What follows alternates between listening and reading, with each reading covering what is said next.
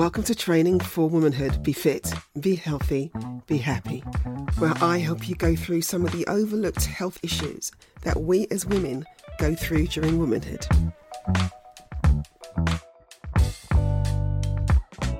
Welcome to another episode of Training for Womanhood. Be fit, be healthy, be happy.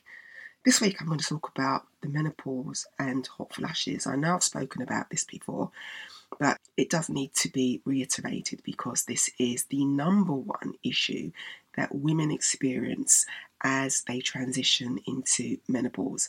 Now, we know we've got 3 stages of menopause. Some people have 4, depends on who you talk to, but we have perimenopause, menopause, and postmenopause. And this all starts when estrogen, progesterone, and testosterone, which are the sex hormones, start to reduce over time. This reduction can take about 10 to 15 years, and it starts when women are around 45, or it can start much earlier. I've heard as early as 30. So the hot flash, again, is the most common symptom of the menopause, and it impacts approximately 85% of women that go through the menopause.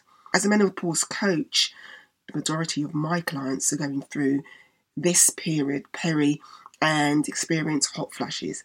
Some are having mild issues, whilst others are really having unpleasant, yucky symptoms, full-on sweats, clammy, and again, hot flashes, just feeling really, really horrible.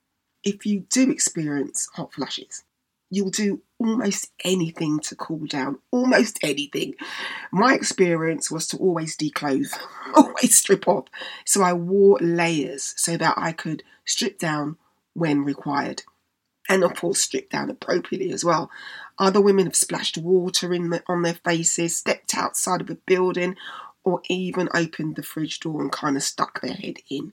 Whatever suits you and whatever makes you feel better, I say.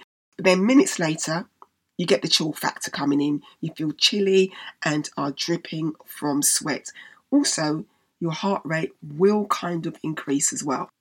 This kind of activity will affect you day to day, especially if you are in an office, and especially if you're chairing a meeting. How awful must that be for some women? This experience can be really intense for some women. There's a solution, and also why does this happen? Again, the drop in estrogen levels during menopause disrupts the neurons in the brain. So what is the resolution to this, and why does this happen? Well, the drop in the sex hormone have an impact on the neurons in the brain. It actually disrupts the operation of the hypothalamus. And we know that the hypothalamus is kind of like the body's temperature gauge. That goes chaotic. The hypothalamus is supposed to correct temperature changes within the body, and it does. However, during this transition period, it seems to overcorrect way too much. It sometimes think you're standing in the desert in a 200-degree heat. Because of this, surface level blood vessels dilate. Larger or wider blood vessels allow more blood to reach the skin surface. As well as all of that going on, the smaller and larger blood vessels dilating, the brain kicks off again and tells the sweat glands that it's your time to come in, crank up the waterworks. Again, because of all this invisible activity happening in the body, the heart rate will increase and possibly cause slight anxiety. All of this mad flushing will last for approximately 5 to 10 minutes. Then, of course, the reverse happens.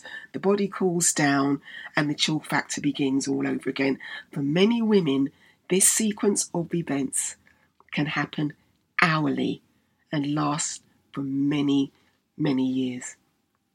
Remember, this is all a unique experience, and the severity will be different from one woman to another. In reality, they are more frequent and intense the closer a woman gets to menopause, and it peaks around a year after the final menstrual period.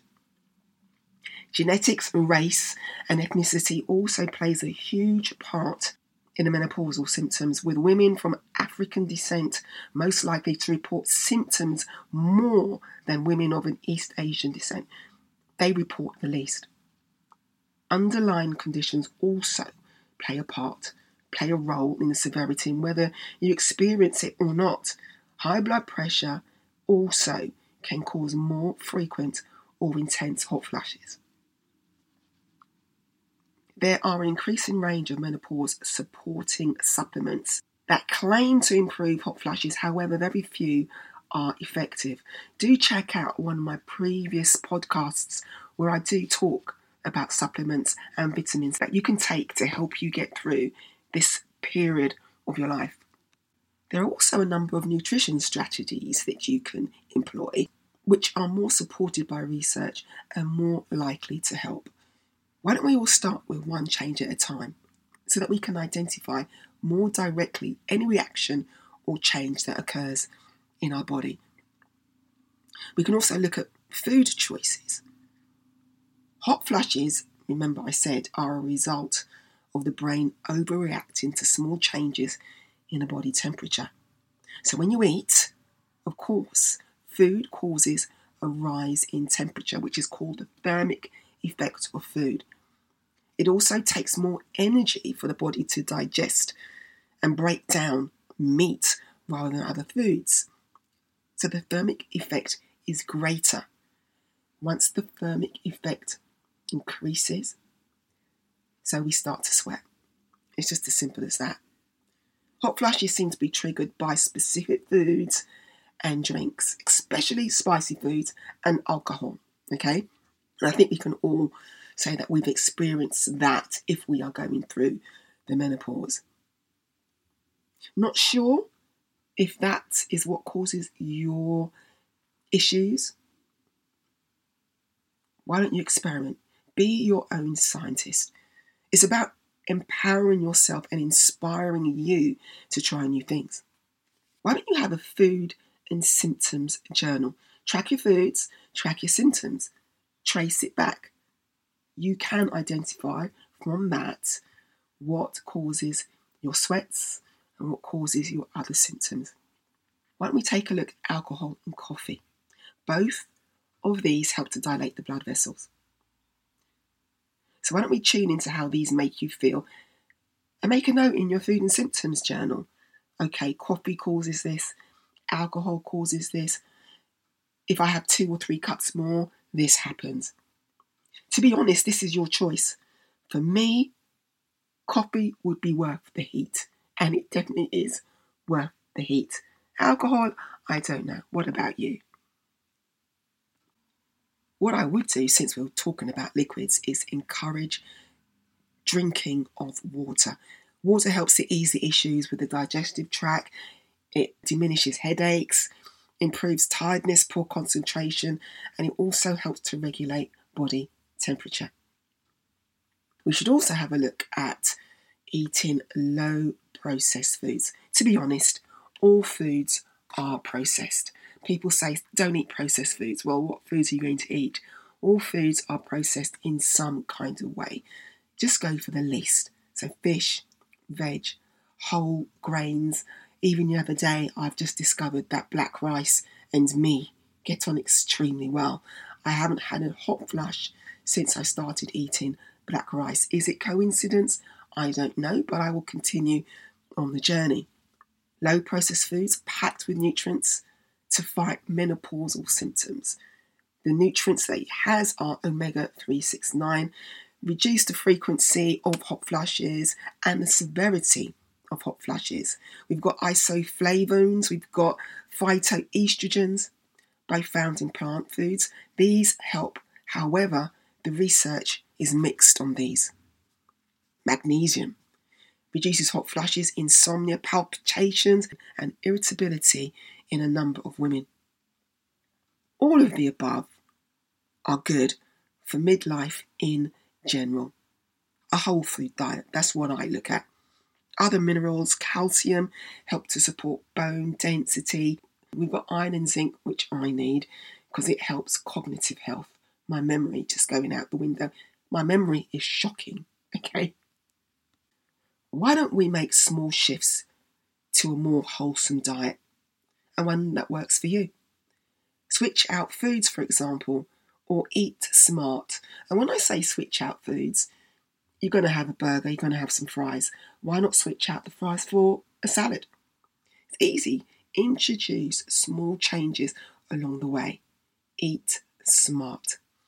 So in a nutshell, low processed foods help calm hot flashes, and alcohol and spicy foods trigger. Thank you for listening to another episode of Training for Womanhood. Be fit, be healthy, be happy. Why don't you join my Facebook group? It's called Training for Womanhood. It's very simple to find. Join the group and get involved. Speak to you next week. Thank you for joining me for this episode of Training for Womanhood. Be fit, be healthy, be happy.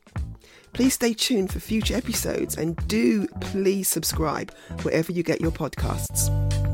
You can also follow me on Instagram at dnice.fitness, that's DNYCE, or via my website dnicefitness.co.uk. I'd love to hear from you, and if you have questions of your own or need advice about your health and well-being or womanhood in general, please do send them through my way and I'll respond directly and also in future episodes.